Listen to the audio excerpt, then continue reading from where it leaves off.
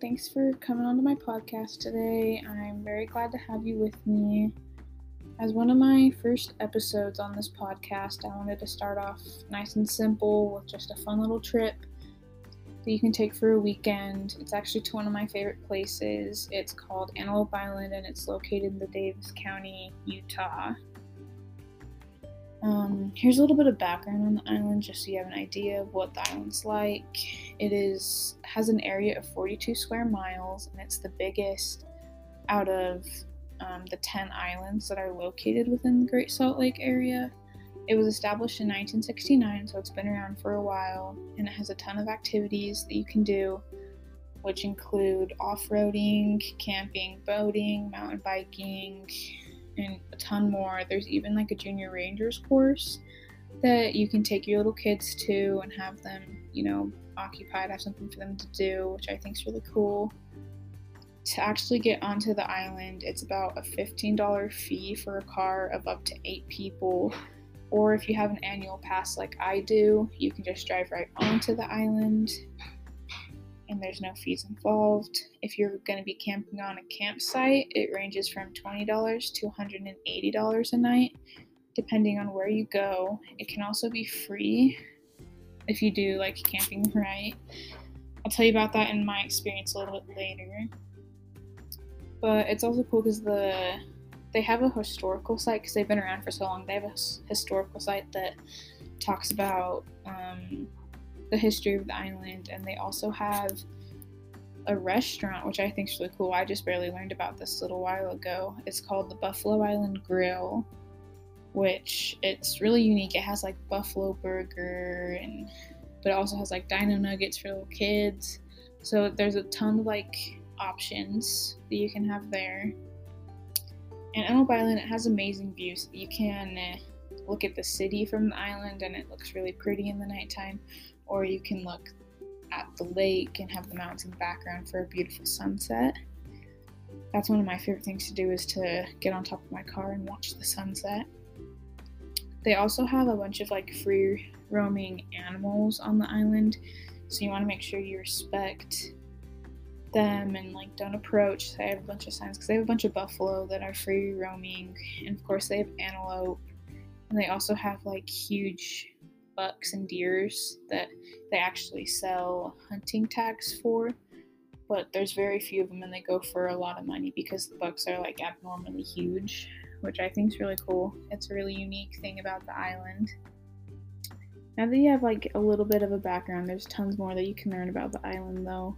I'm going to share with you a short little experience that I had on the island, about like where I stayed, what we did during the weekend.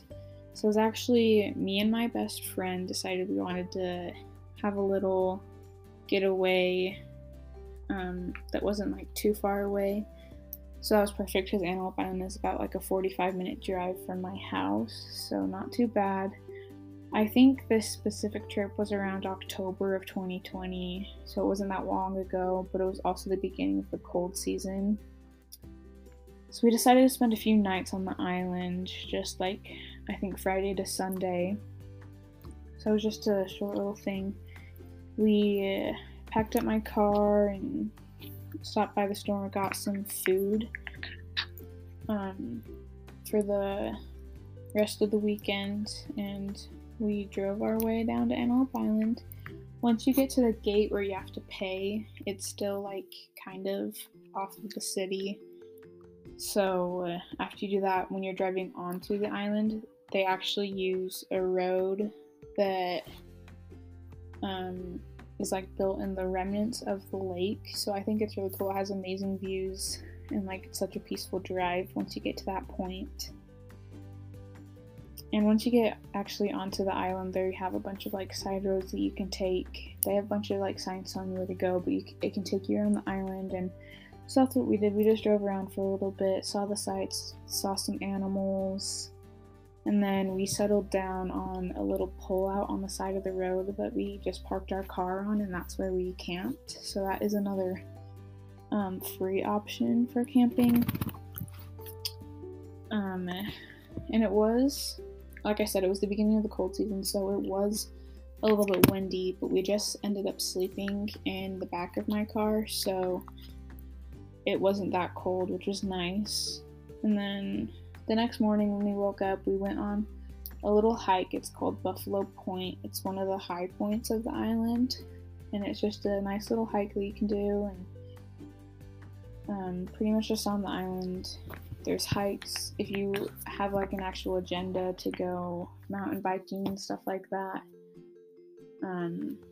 there's tons of time in the day.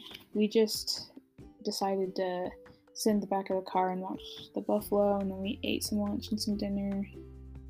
And the next day when we woke up, we went to, they have these old docks that are at the beginning of the island where they used to dock boats and stuff, but they're all dried up, so it's just like salty mud that's left. So we just spent some time there. It's really fun to explore and